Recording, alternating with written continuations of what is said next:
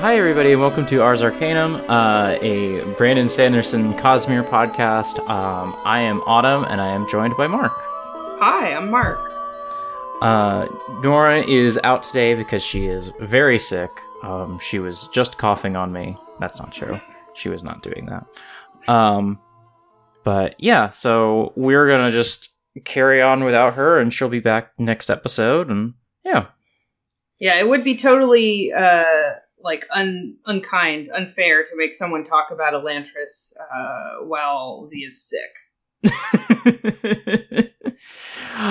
Mark, have you read any books since our last episode?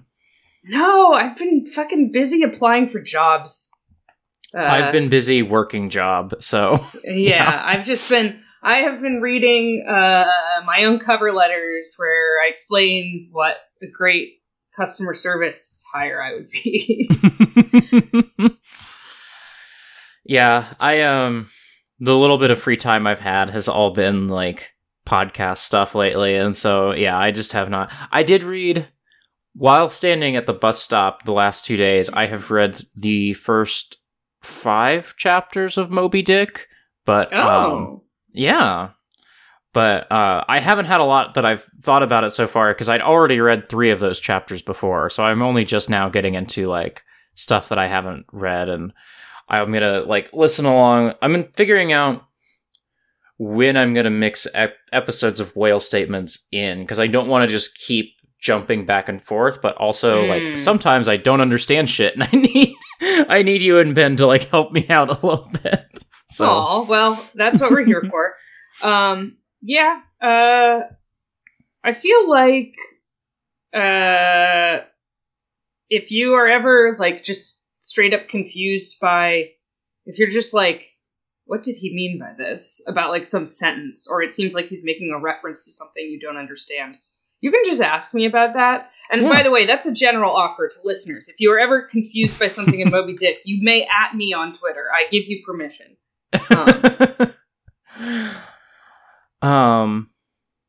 But yeah, we don't have a ton of book stuff, here at the top anyway, so I guess we'll, get into talking about fucking Elantris, which is a wild ride this week. I mean, yeah,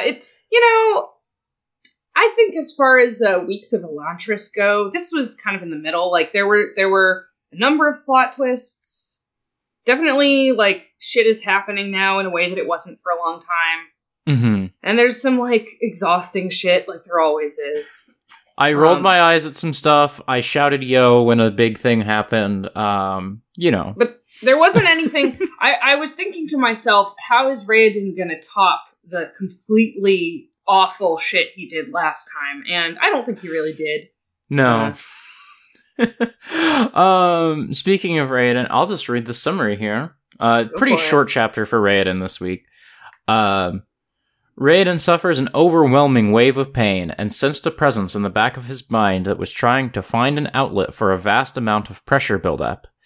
Raoden lost consciousness briefly and wakes to find Galadon and Karada. Raoden explains how the pain affects him in waves instead of being constant. Karada tells Raoden that he was glowing while unconscious, and that Raoden thinks the door was trying to use him as a channel. They discuss the possibility that Hrathen's healing was a fraud. So Raoden's problem in this chapter continues to be that he's just too cool and too great, and the door is trying to, like, use him and making him glow because he's just the coolest guy, and it's kind of an interesting new thing that is happening in the book, but I do just roll my eyes every time Raiden is on screen. Yeah, I think it's, we've known basically this whole time that, of course, this thing where Raiden believes that his pain is worse than everyone else's and that he must hide it to be like a powerful stoic prince or whatever. Like, we've always known it was going to turn out to like literally be true that Raiden's pain is worse and different and special. And that he really is, bearing up under the strain better than everyone else somehow. But it sucks because it always made more sense if it was like just his belief about his own specialness that was making him suffer, But no, it's literally just that the magic works different on him than it does on other people. Yeah. And it's speculated that it's because he's practicing with the Aeons every day, and it's just like, oh, because Raiden is smarter than everybody else, he has to suffer more. Like, that's just what's happening here. I think it's almost implied that it might be like even more of just sort of like an inborn virtuous thing than that, because yeah. So like, after he has this collapse and he describes glowing, and he also describes that the pain comes to him in waves rather than being constant, and Karada and Galadon are like, that's not what it's like for us, dude. It's totally like, it's just a constant thing of pain for us. We don't have waves. Which, okay, sure. Anyway, so Galadon's kind of gloss on all this is, he says, some people are closer to the door than others, Sewell, Galadon said. In Elantris, some people could create Aeons much more powerful than others, and some seemed more intimate with the power.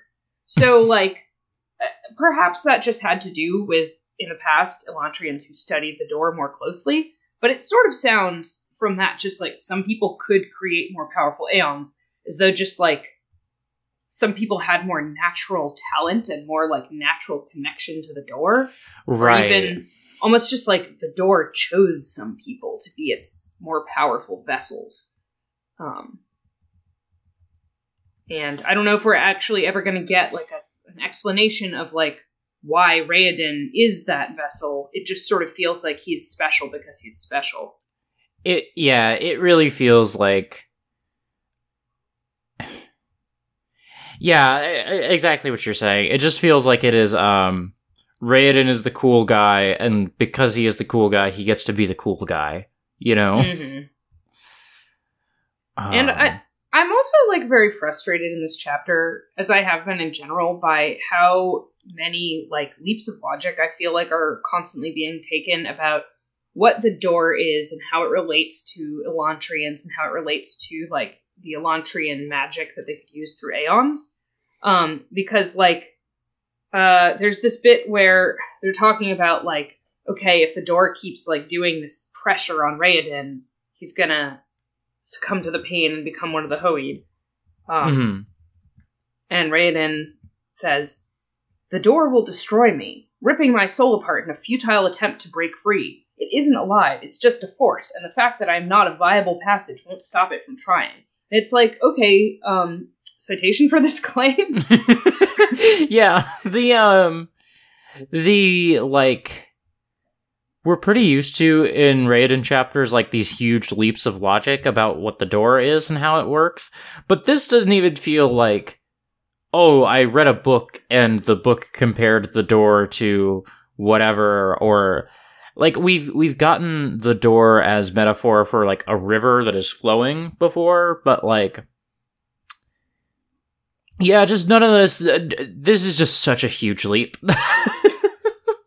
Yeah, like, the thing that really frustrates me about this is the insistence that the door is not alive, even though it is, like, a life force that exists everywhere, and then also the insistence that it is mindless, even though it clearly is trying to do something. And in fact, in the passage where Raiden actually collapses, literally sentences apart from each other, it says, it was not evil or even sentient, and then 3 sentences later, it wanted to move, to go anywhere, to find any release from the strain. So, like, does it want things or not? And right. And I feel like, to me, the answer to that is Raoden shouldn't know whether it wants things or not. Raoden is just experiencing an enormous pressure. And, he has philosophical or religious ideas about what the door is from what Galadon has told him about the Jesker understanding of this force.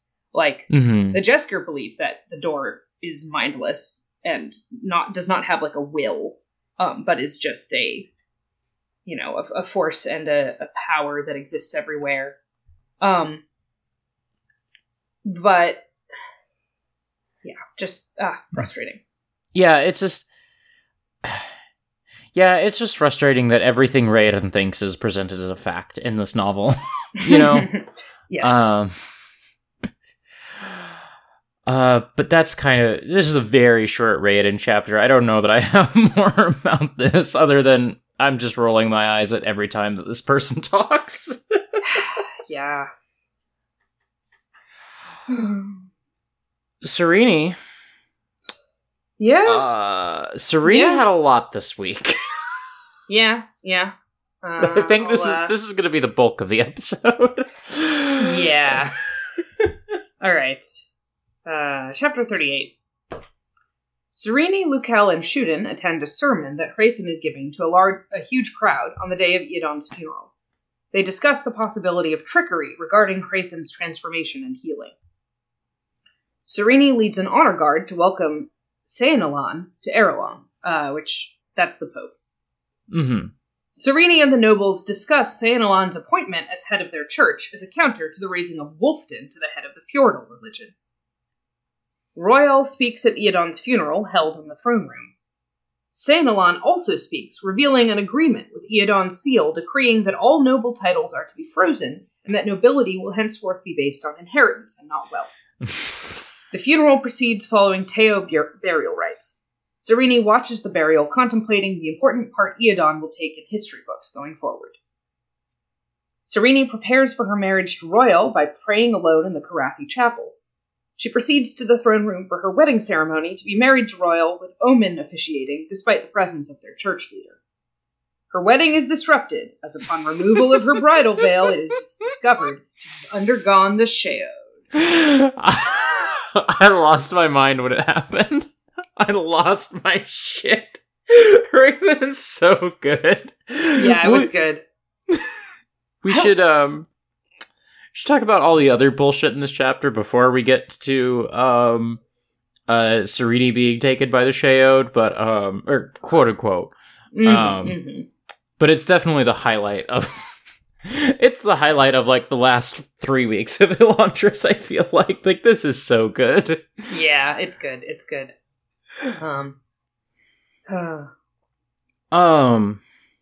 So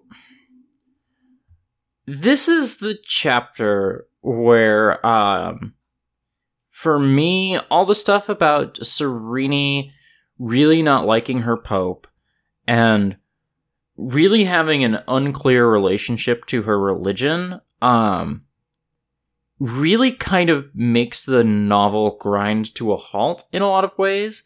Because, I still, other than he's kind of a dick, don't have a good grasp on, like, why Serene hates this guy so much. I mean, she doesn't like him because he's gay, I think. Yeah. Like, you know what? Like, So, to be clear, it is not, like, said he is, like, attracted to other men. But something that is emphasized over and over when Saenalan shows up is how pretty he is, and how, like, he has, like, a feminine beauty, and he has these, like, long, luscious golden locks that, like, Serene is jealous of, and she wishes she had hair like his. And it's just, like, and everyone talking about that definitely kind of implies, like, oh, this is sort of, like, weird and unseemly for a religious leader. Like, why is he so hot? And it just, it really comes across like the Pope is a twink and everyone thinks that is inappropriate. It really, really does. I was going to read a passage, but you, without even meaning to, you quoted it almost verbatim, because it's like, he has delicate features, has this long golden locks, like that of a woman, and it's just like, so yeah, everybody just hates the femboy Pope. Yeah. There's other weird stuff about, like, Serene did her best to smile, curtsying before the patriarch in his quote-unquote old eyes.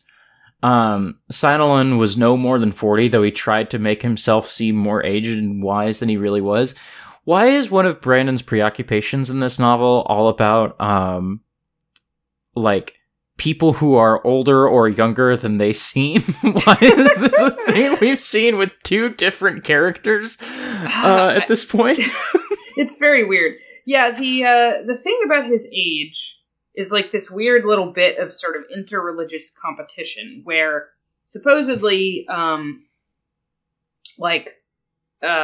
15 years ago, so Wolfden, the current Wern of Shudareth, he became Wern, which is, clearly that's the Shudareth Pope. Because Wern was, like, young and, like, tough and masculine, literally, it was just after Wolfden became Wern, and the leaders of Shu-Korath felt threatened by his vigor.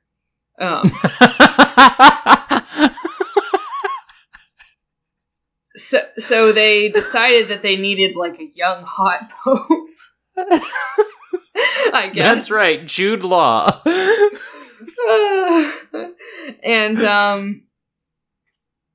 And so that's why Sainolin was selected, I guess. I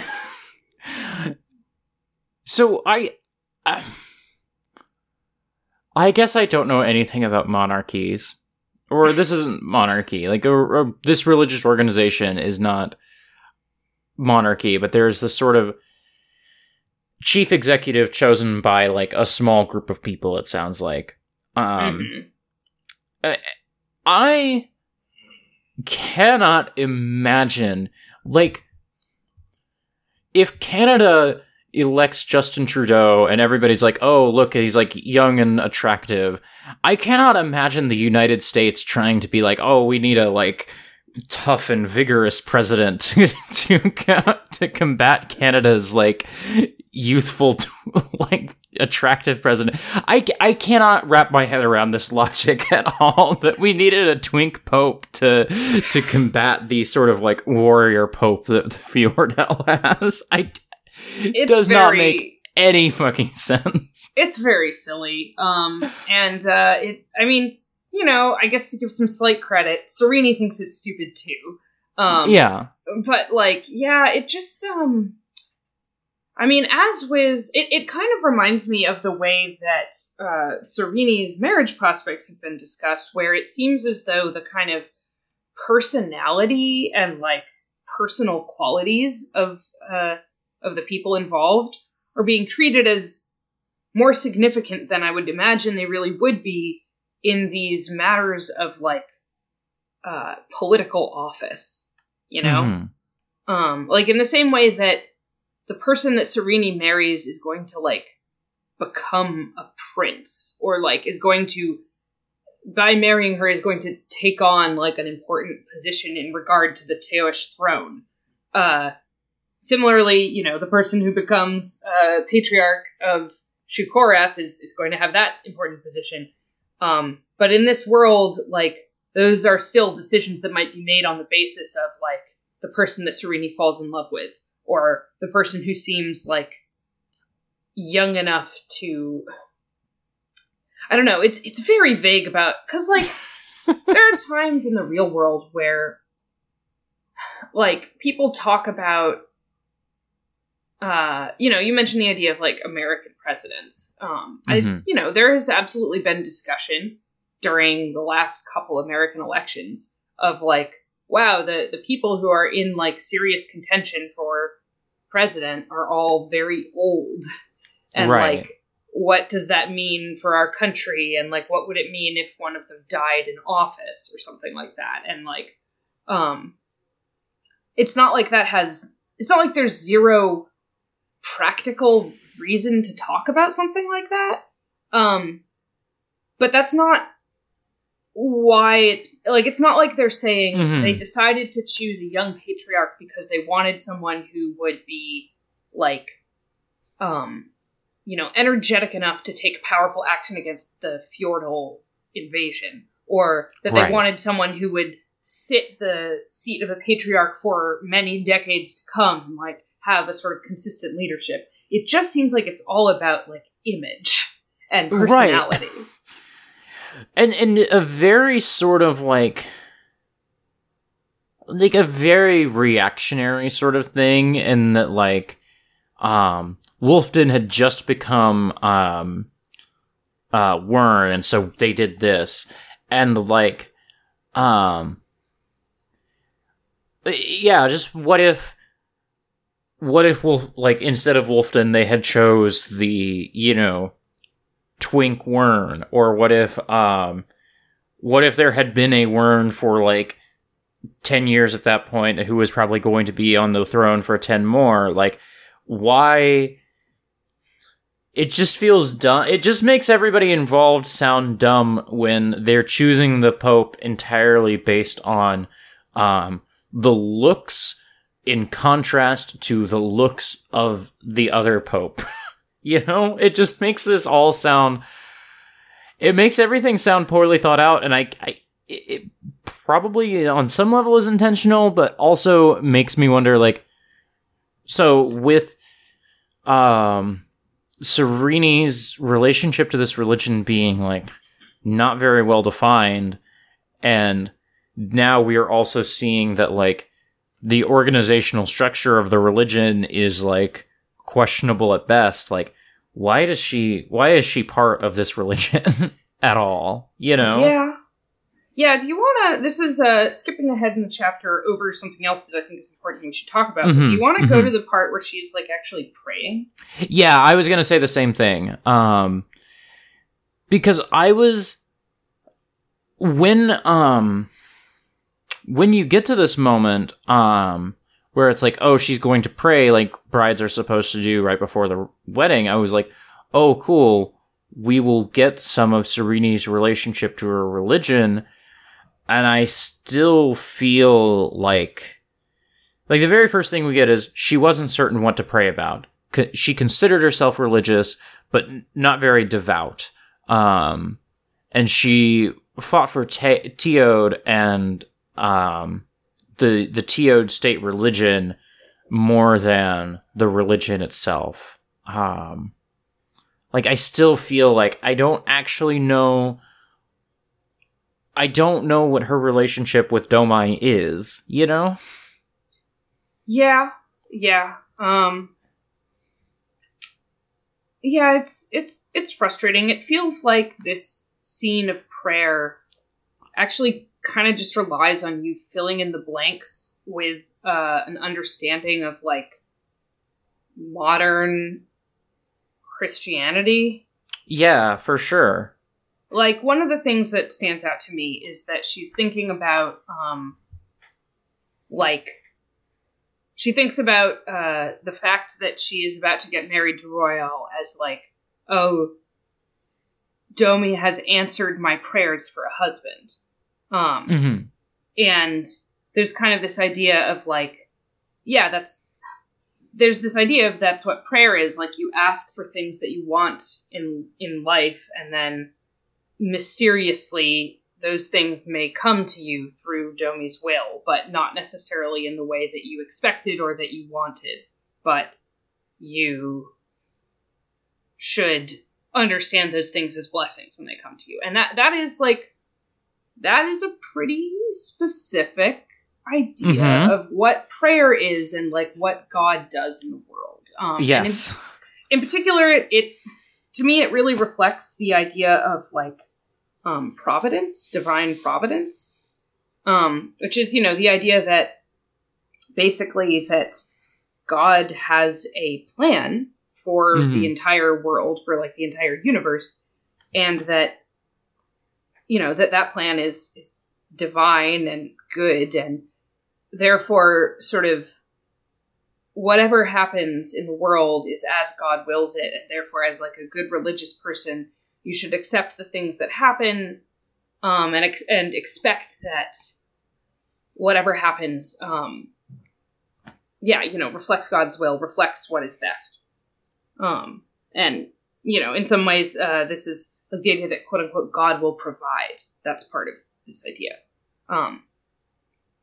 And, you know, I'm not, like, opposed to Shukoreth having some ideas about God like that. But it feels like this just takes for granted that that is what God is. Yes. And it feels like it... Like, if this was a,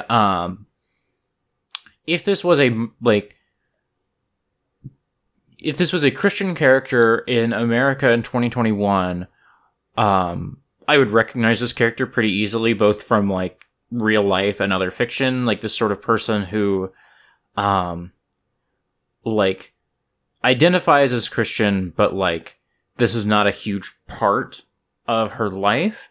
Like, that is like a person in fiction and in life that is familiar to me. The problem for me is that this is like a fantasy novel, and I don't go into fantasy novels assuming that religions are going to one-to-one reflect, you know, like Christianity in the United States. Yeah. And like, and not just in the sense that, like, I want to see a different type of character, but also just in the sense that, like, it makes me feel like she just is kind of under-characterized a lot of the time, because the only way a lot of this functions is by bringing in my own understandings of, like, you know, how a lot of Christians in the US see divine providence and see, like, their theology. Like, it only functions if I bring stuff that is not in the novel to it, you know? Yeah, no, it's very frustrating. I think it's bad world building. Yeah. As well as kind of bad characterization. Yeah. You also get this is slightly off track, and we can keep talking about the prayer scene too. You get, as she's like thanking Domai for she's thanking Domai for bringing her a husband, even if Royale is, you know, some like 30, 40 years her senior. And you just get a quick aside about how several Jindo kings were known to have taken brides as young as 12 years old. Hey, why is that in this book? I know. What it's is so the bad. purpose of this line? I hate it. It sucks. It's so unnecessary. It is, you know, racist, exoticizing. It's also like, I mean, like, I'm not going to claim that no, you know, Asian monarchy in the history of the world has ever practiced child marriage. Like, of course, that has happened. But, like, state marriages between, like, adult men and young girls are a hallmark of, like, Western European medieval monarchies. Yes. It happens constantly in, like, you know, fiction and nonfiction about, you know, sorts of, like, analogs for, like, European monarchies. And I don't know why, these sort of people who are modeled after, like, real world East Asian cultures, we have to single them out, other than it is just a racist assumption about East Asian people, you know? Like, it is just a racist aside that is put in the book for no fucking reason. Yeah, it's literally Serini being like, well, I'm not happy about the age gap in my marriage, but at least it's not as bad as those Jindos. Like, come on. It sucks. It sucks. I had to like, I was listening to the audiobook on my drive, and I had to like pause it after that aside for like 30 seconds just to like roll my eyes and like take a breath and move on, because it fucking sucks. I hate it. Yeah.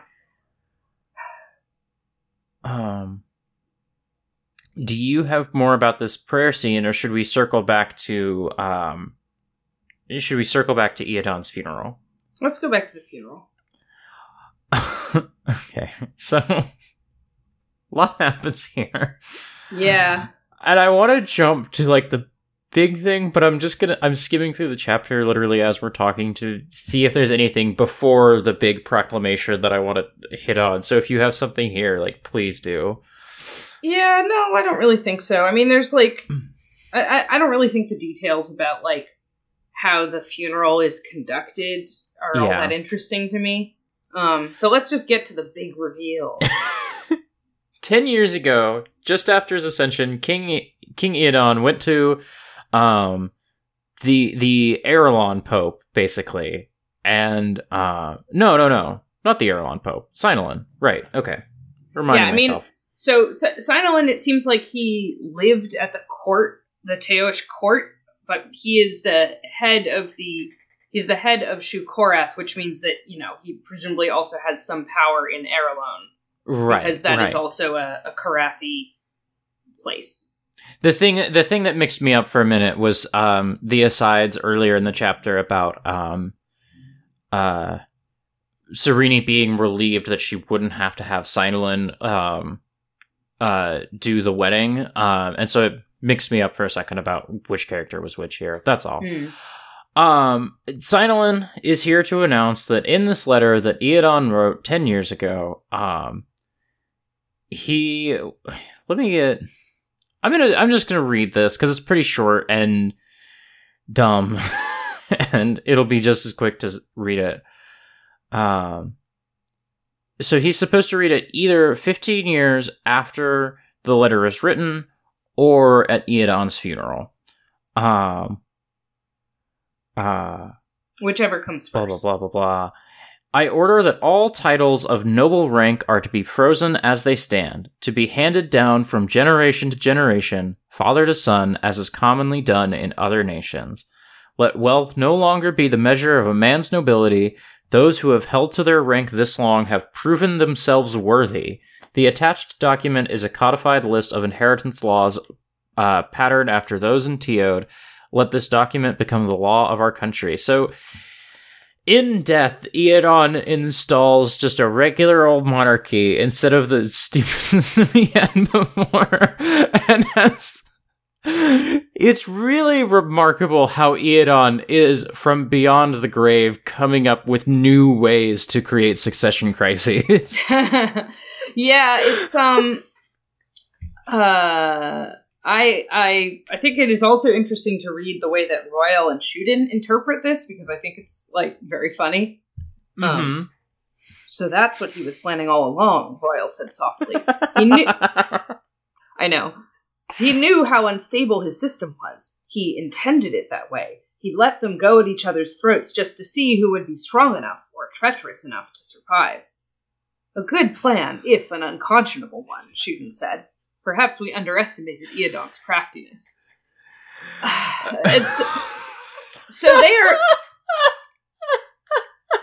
they are basically saying that this means that the whole, like, whoever is richest becomes a noble thing was intended as, like, a form of competition to, like, weed out the weak and allow the strong to become the nobility. But that it was never intended as a long-term system. Which, I mean, you know, because this is how things work in this book, I think we're meant to understand that that is true, but it's like, there's so many ways in which this doesn't make sense, because it's like, that presumes that this sense of, like, first of all, that presumes that making sufficient money is, like, a reflector of some kind of ruthless merit. Yeah, some sort of strength of character, or like, you know, ability to lead and govern because you were, like, sufficiently treacherous. You know? Yeah. So I think that is, as you and I, communists, know, that is not true. Like, markets do not, like, just straight up reflect, like, the personal qualities of the people who are interacting in them. But, okay, No. set that aside, because I think, obviously, this book thinks that's true. That, like, the cleverest backstabbers are going to rise to the top in a financial competition or whatever. But then also, he is taking whatever that sort of competitive, idea is out of his system, and now he's making it an inheritance model.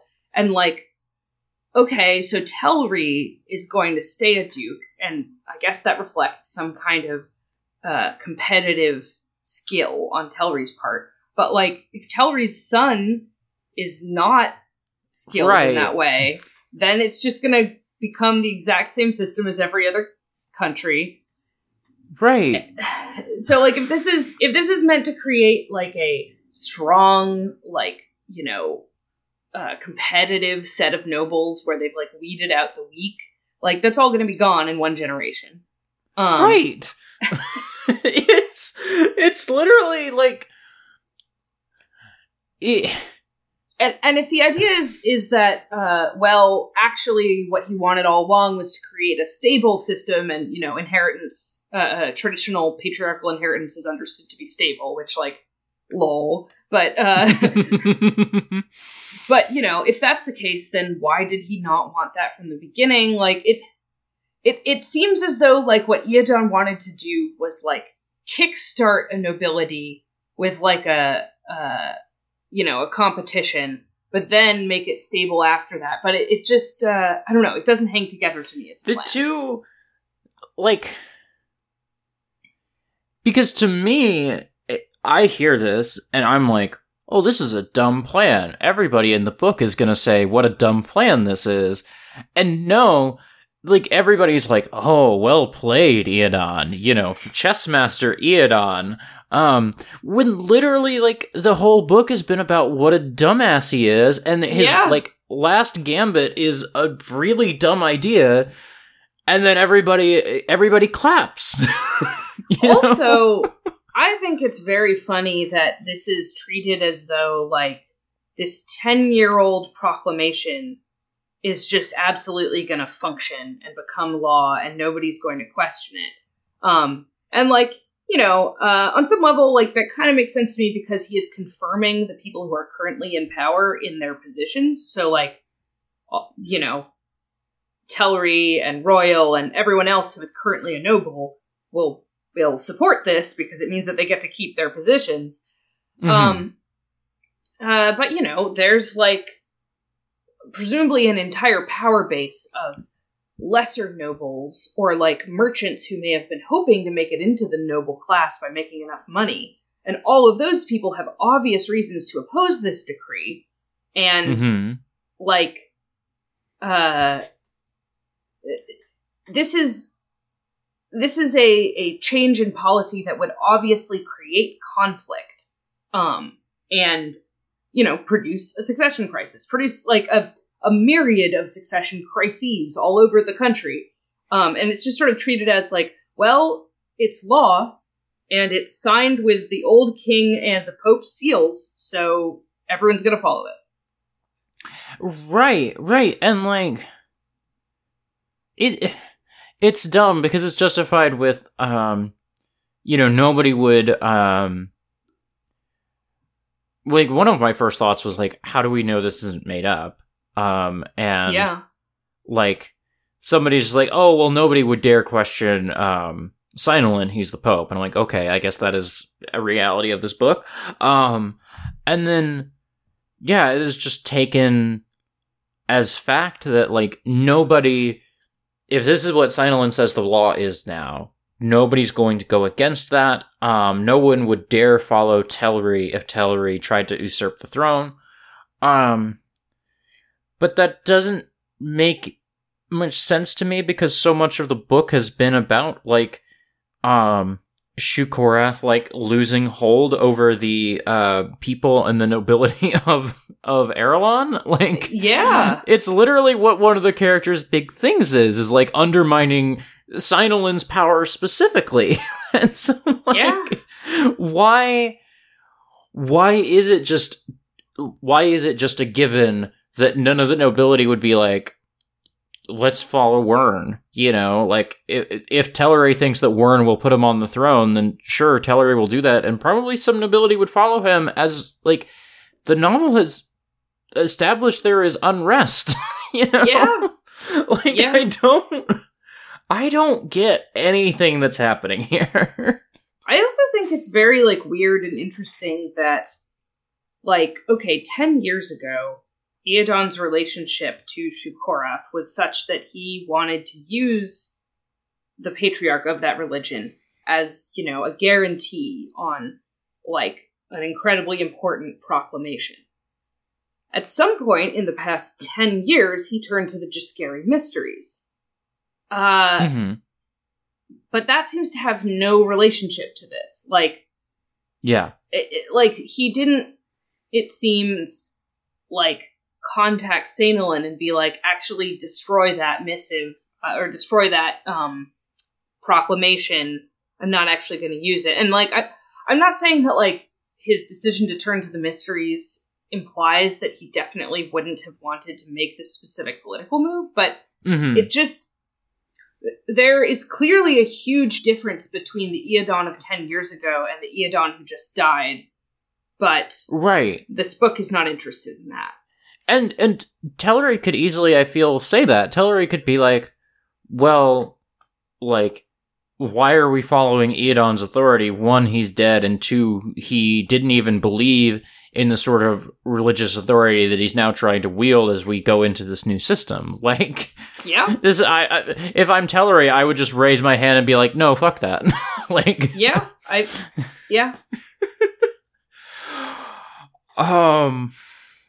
It's just, it feels, in this back half of the novel, it feels a lot like, it has felt a couple times like Brandon is just trying to shuffle ideas off that he got tired of.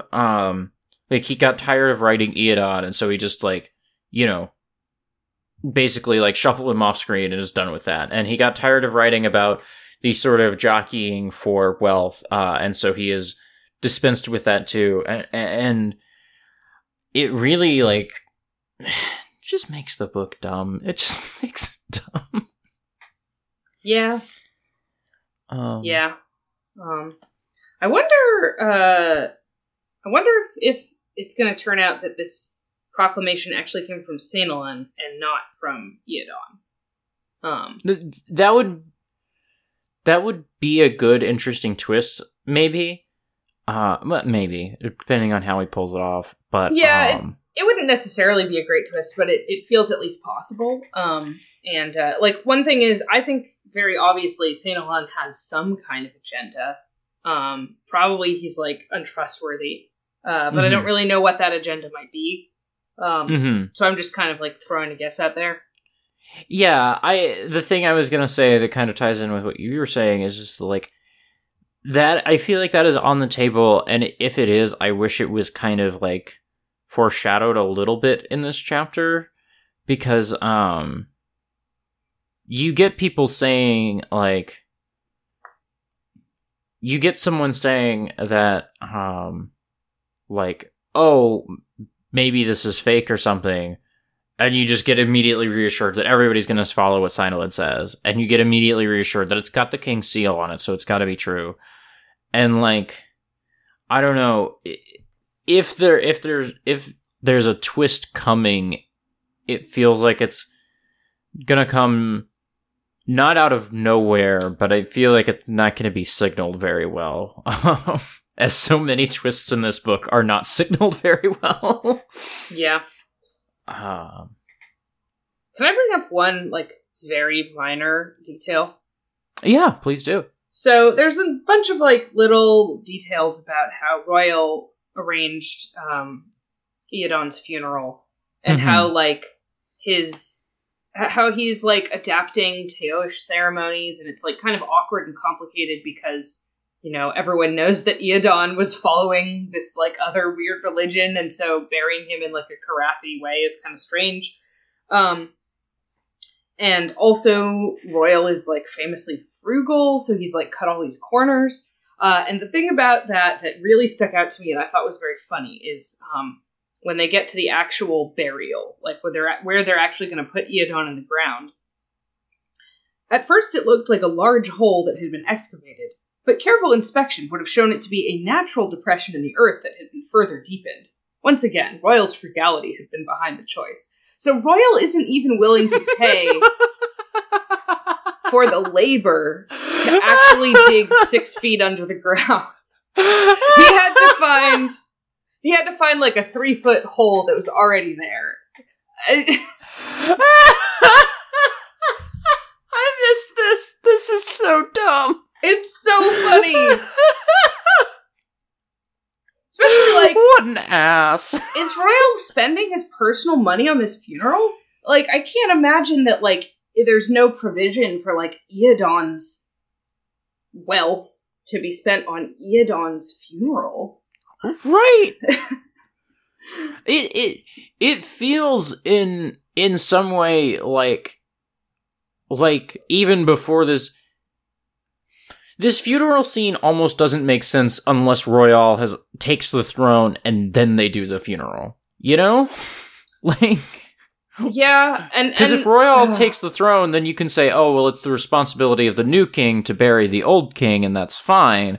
But there's so much in this chapter about how he's not going to take the throne until after the funeral, you know? Yeah, and yeah, it's just... What a dumb little detail. Yeah. So should we talk about the big twist? Yeah. The even bigger twist than like the change to the law. Like, who gives a shit about that? Old news. Fucking old news. Hrathen poisoned Serene. She thinks she's been taken by the Sheod. This fucking rules. Yeah. I guess we don't know in this chapter that she's been poisoned. We don't technically know until chapter 39 that Hrathen poisoned her, but come on, it's obvious. Yeah, I'm very like, I think it's funny that there was no scene where like she ate with Hrathen. Yeah. I mean, like, you know, I get it. Like, he had that, like, assassin guy. So clearly that guy slipped this poison into Serene's drink somehow, right? So that was the foreshadowing for this. But, with how obvious this book sometimes is, I'm surprised that we didn't literally have a scene of Serene drinking or eating anything. Right. It would have been... I would have lived for a scene where Hrathen was like, here, let me make like a gesture of goodwill between Fjordell and the new queen of Erelon, and like hands her a drink, you know. Yeah. I knew something was coming because you get even Hrathen was there. It was odd Serene thought that his face appeared so calm. Her wedding to Royal was going to be a major obstacle to his conversion plans, and as soon as I heard that, I was like, oh, some shit's about to happen in the next 5 sentences. Yeah. Like, some shit's about to go down. And it does. I think, you know, for all his faults in this book, I think Brandon sells the hell out of the moment of everybody in the court seeing her taken by the Sheod. Like, I think everything just comes together really good here. Yeah, it's good. It's like, you go. It's it's a little cheesy, and also it rests on this culture having religious wedding traditions that are identical to real world, like Western ones, which is, you know, boring. But even though that's true, having like the moment that her condition is revealed be when her like bridal veil is lifted, that's very dramatic. It's compelling. It's so good. And it also, you know, I'm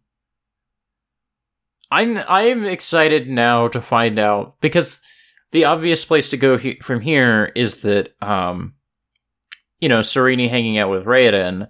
And I'm very excited to find out the new ways that Raoden comes up to lie to her about shit. Because it's gonna happen.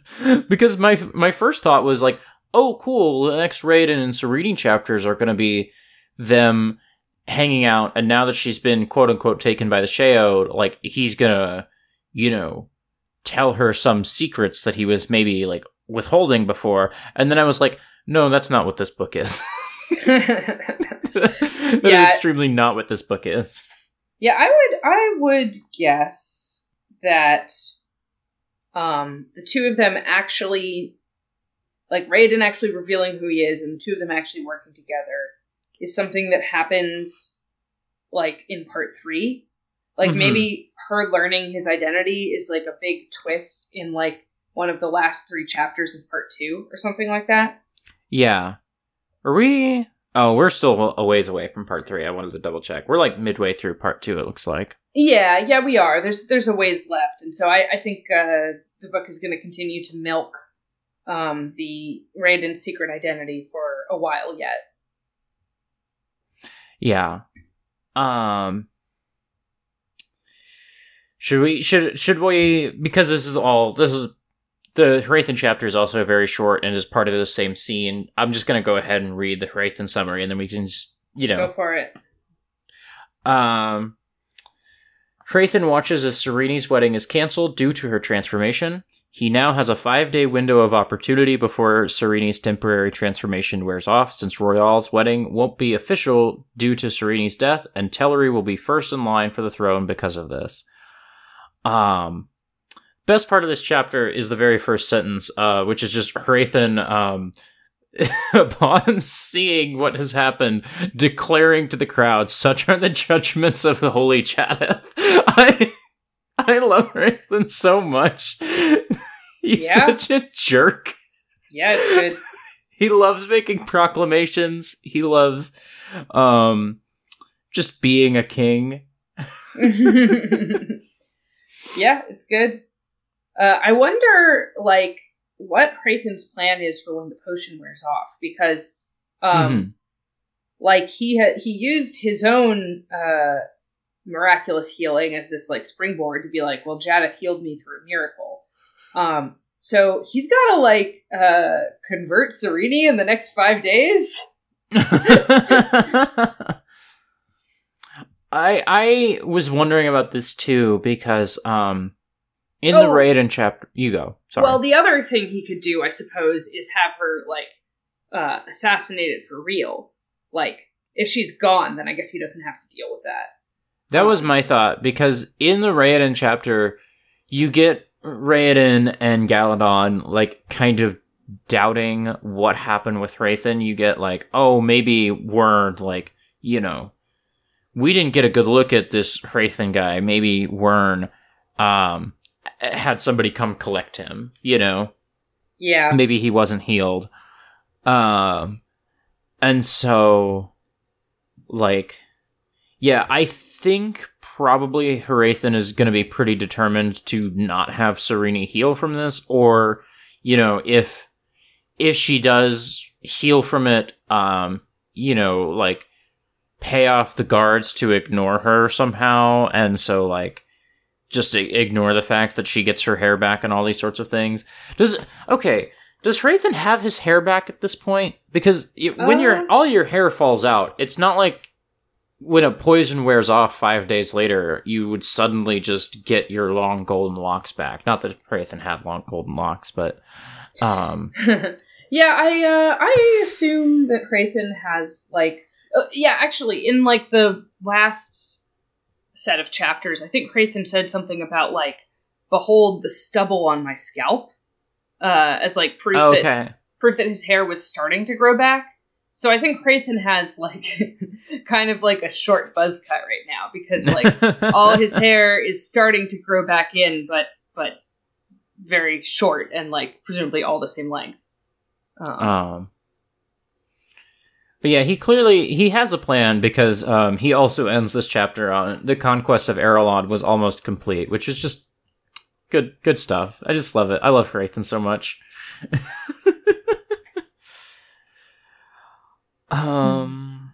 Yeah. Anything else for you? No, I think we pretty much covered it. Yeah. That Hrathen chapter is very short. It's literally Hrathen chapter very short. It's literally 2 pages in my ebook. Yeah, I've got a PDF in front of me, and I can fit it all on one page if I zoom out just a touch. So, well, yeah, we will. So, you, Nora, and I will need to figure this out because Nora and I are going on vacation next week, and so we might be able to record next week. We might not be able to, but we will be back soon, whether that's a week or 2 weeks from now, with chapters 40, 41, and 42. In the meantime, where can people find you online, Mark? You can find me online at Shar Asnablunt on Twitter, and you can find my other podcast, Higgledy Piggledy Whale Statements, on the Abnormal Mapping Network at abnormalmapping.com/whale. You can find me on Twitter at autumnal_coffee, and you can find my other podcasts at exportaud.io. One of the other podcasts you could listen to is Godzilla's Not Dead, which is a, podcast that is exclusive for our $5 patrons on the Patreon, where Nora and I are going to be talking about Godzilla movies. It's pretty similar to Export if you listen to like the mainline Export audio show, but it's different because it's going to be about Godzilla. So, that probably about does it for this week. Thanks, Brandon. Yeah, thanks, Brandon.